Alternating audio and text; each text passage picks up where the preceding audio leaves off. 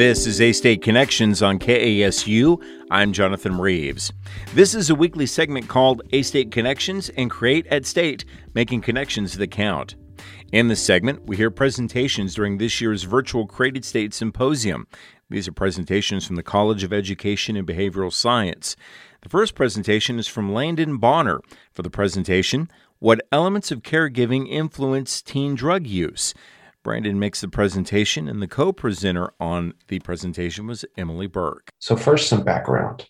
Millions of Americans use drugs and alcohol. Why? Well, drug use can commonly start in adolescence. And what's the reasoning behind that? Well, behavior displayed by the primary caregiver, the one who's most responsible for care and responsibility of the caregivee, can play a key role in the development and play a key role in discouraging specifically teen drug use. So the purpose of our study was to see exactly which factors of behavior displayed by the primary caregiver during upbringing correlated with teen drug use. And our hypothesis was that there would be a relationship between teen drug use and the different factors of upbringing. So we know that the behavior by the primary caregiver has a role, but we want to see exactly which factors and which behaviors specifically have the best and most obvious role. And so what we had was a questionnaire of 111 psychology student participants that looked over caregiver and drug use questions, two different sections. And so the first section, the caregiver section, had 32 questions, which looked over three different factors. The first factor, caregiver support, looked at how involved and supportive the primary caregiver was.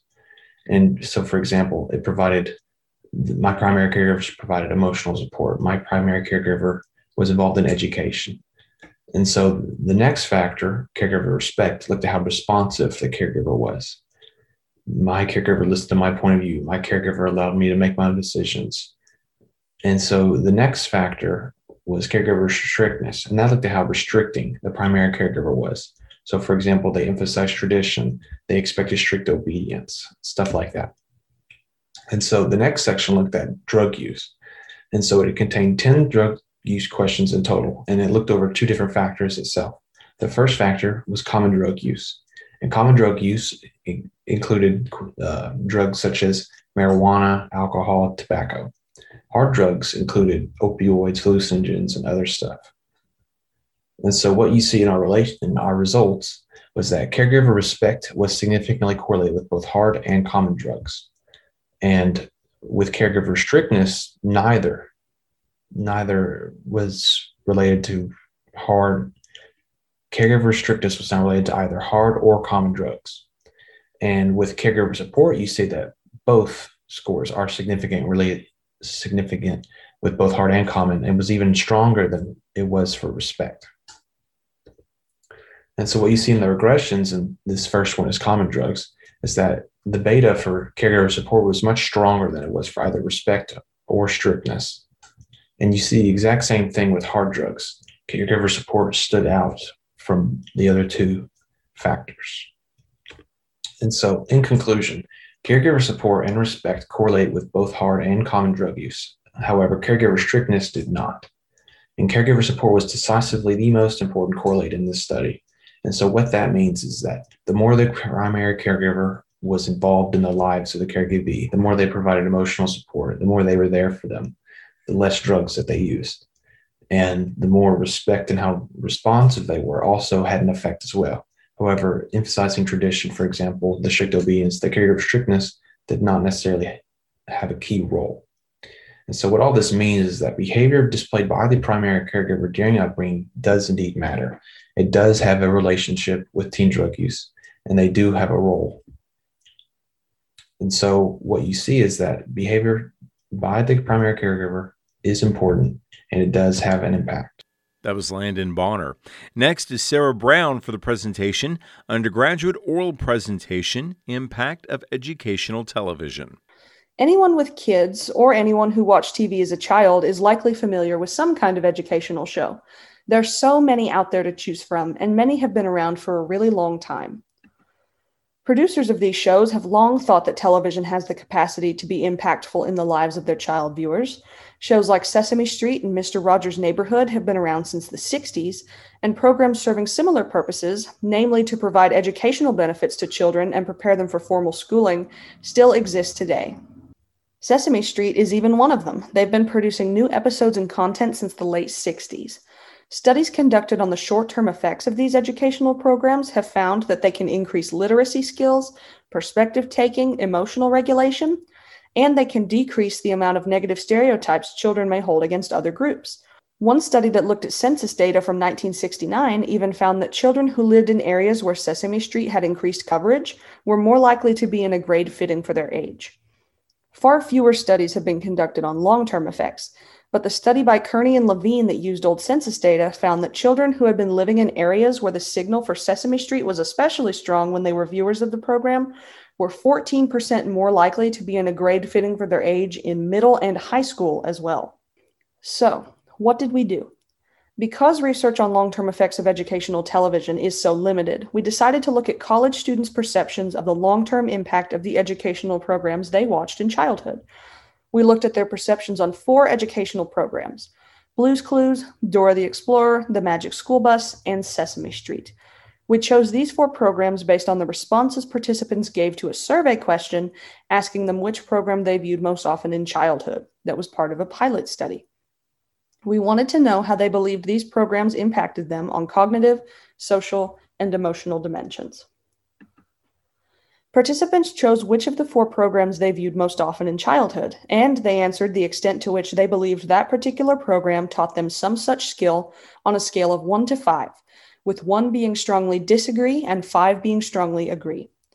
These are the skills we asked participants about, organized by dimension. Some of the skills we asked about for the cognitive dimension were how to read, how to count, and how to problem solve. Some of the skills we asked about for the social dimension were how to share with others, how to solve problems without violence, and how to work cooperatively with others. And some of the skills we asked about for the emotional dimension were how to recognize your emotions, how to control your emotions, and how to recognize how your emotions affect others.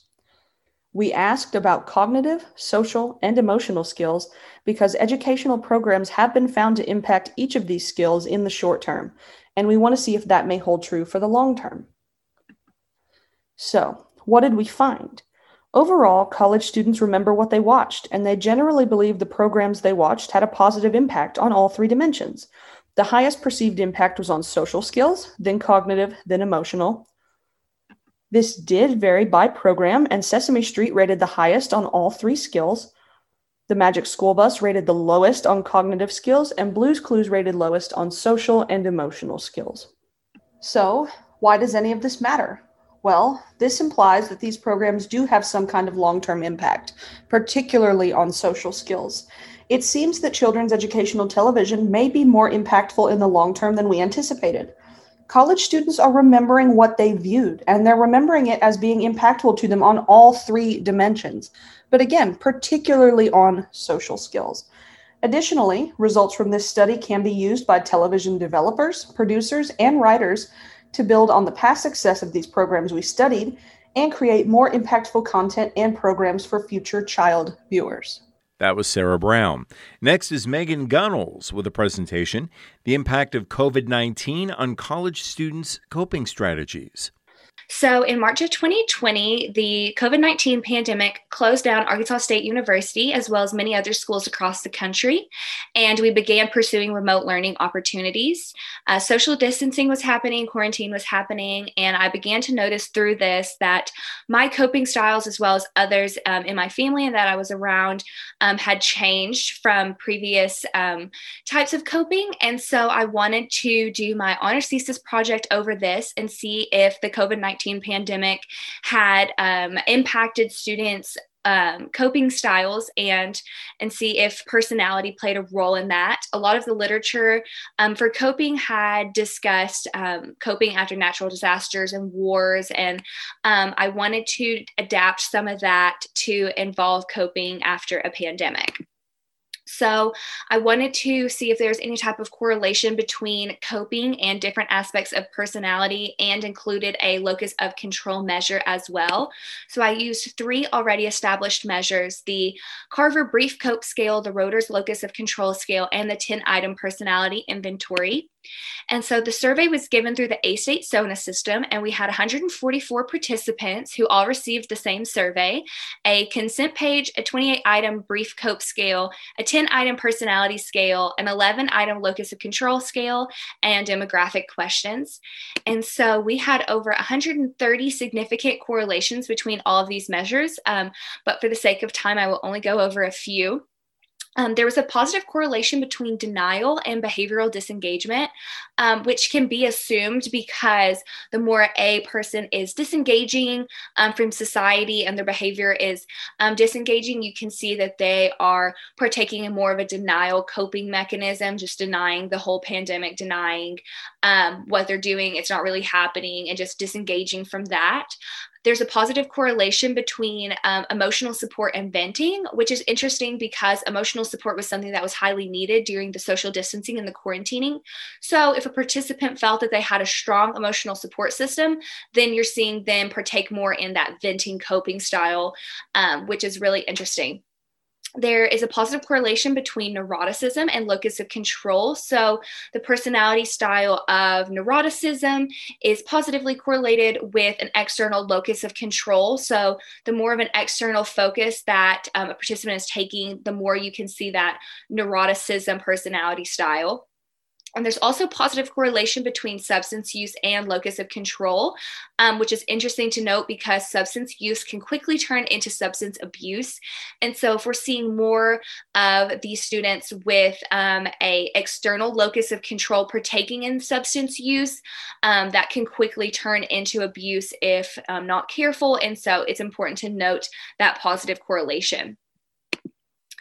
These are our participants. And so, as I said, there's 144 participants. And one of the things that I should note is that majority of our participants were Caucasian female. And so I would love to see the survey done with more minority students and non-traditional students. Another thing is that Arkansas State University did go back to campus in August, so for the fall 2020 semester. And so I would love to see the survey in universities where they continued remote learning through the fall semester and into the spring semester, and see if coping was different for those types of students at that university. As far as future research, I think that the effects of these measures can be really important for the future ramifications of higher education.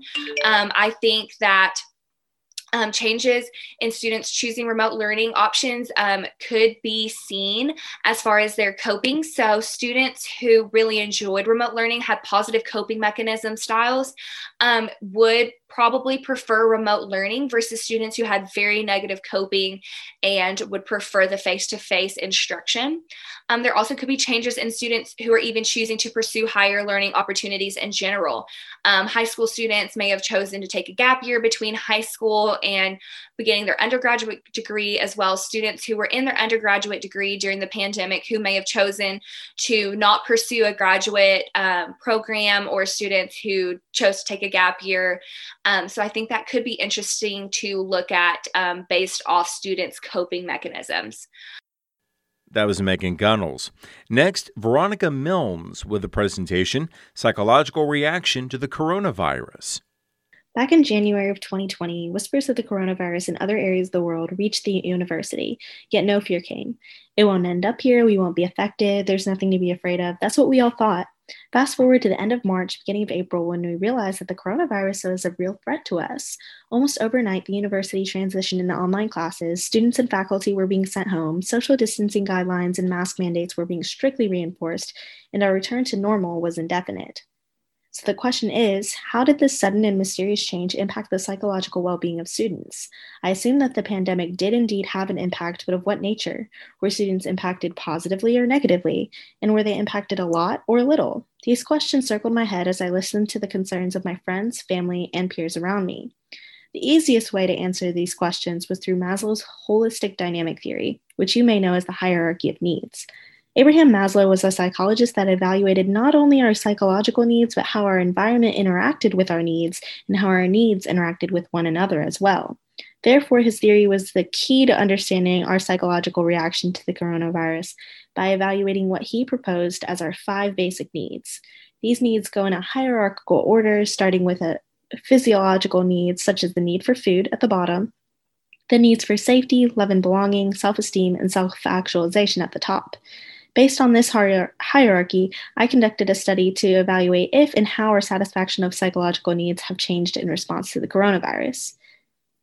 Now, what was I expecting to find? Well, ultimately, I thought there would be a negative change in physiological needs and the need for safety.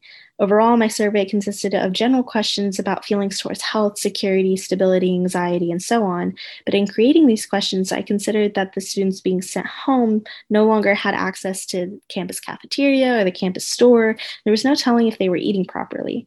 Also, businesses and restaurants were closing down indefinitely, so this may have led to students being laid off from their jobs, claiming temporary unemployment, or just generally not having access to the resources they needed.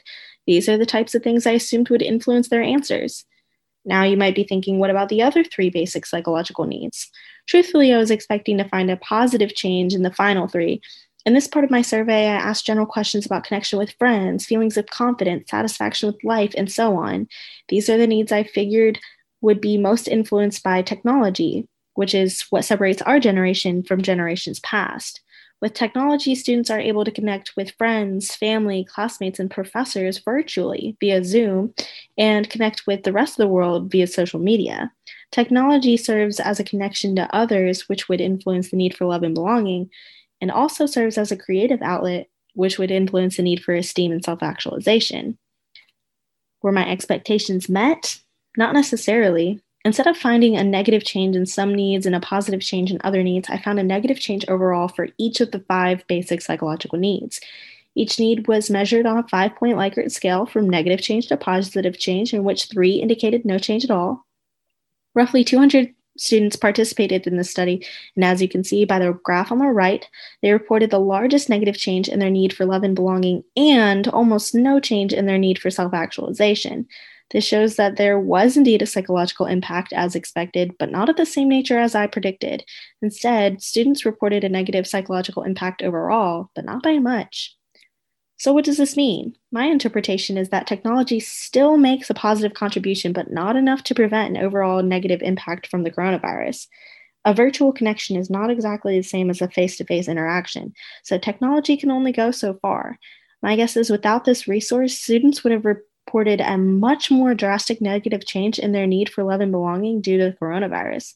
Same goes for the need for safety. Without proper testing and consistent social guidelines to protect each individual, students may have reported a much more drastic negative change in their safety needs as well. At the end of the day, the coronavirus negatively impacted our hierarchy of needs, possibly rearranging it in a way that Maslow would have found confusing. That was Veronica Milnes.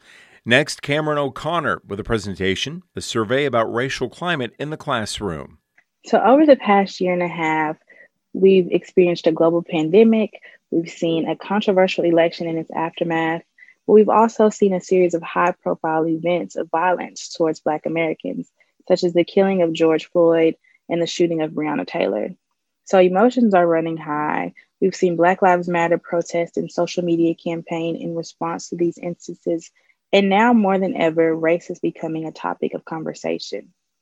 But Black and white Americans view the current climate differently. Black Americans feel like there's still much work to be done to address racial injustices, while attitudes of white Americans remain largely unchanged since 2019 or since before we started seeing a lot of these events happen. So we need to have more discussions about race. We need to have these conversations to promote understanding across racial lines. And a transition to the classroom could be ideal to do that and to shift attitudes for the better. But how would our students feel about these conversations? So Daryl Tsu suggests that there are 3 main protocols or characteristics regarding race talk. Typically, race can evoke negative and strong feelings, and the academic protocol suggests that students are encouraged to suppress those feelings if they're intense or strong for the sake of the academic environment or the classroom. The politeness protocol suggests that students will prioritize respect and being polite And to do that, they typically avoid uncomfortable conversations and topics, and race is usually one of those topics. And last, the colorblind protocol says that students overlook racial differences. So we wanted to see if there were differences in how white and Black students perceive these protocols in the classroom. The survey was 31 items and presented to lower level psychology students. And to supplement the African American population, it was presented to historically African American fraternities and sororities. The items were on a 5-point Likert type scale from strongly disagree to strongly agree. And below we have some of the items and then the protocols that they are representing. So for the politeness protocol, we have students should be respectful of each other during conversations about race. And my feelings about race are too intense to be shared. The academic protocol, the classroom is not a place to share my opinions about race, and conversations about race should be discouraged in the classroom. And the colorblind protocol is during conversations about race, I am colorblind and I do not see my peers in terms of race. Only the self-identified African American and white students were analyzed for this survey.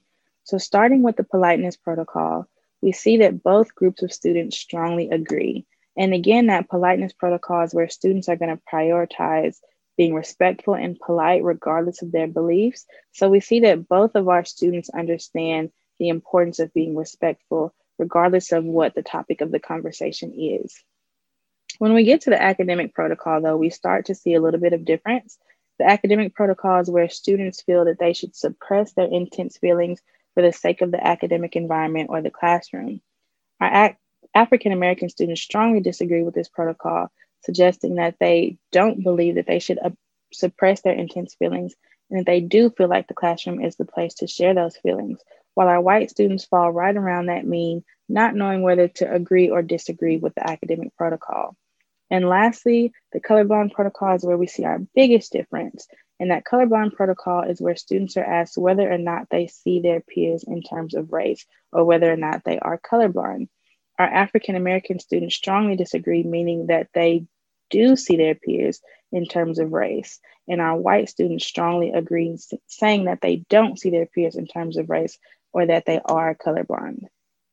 So why does this matter and why is it important?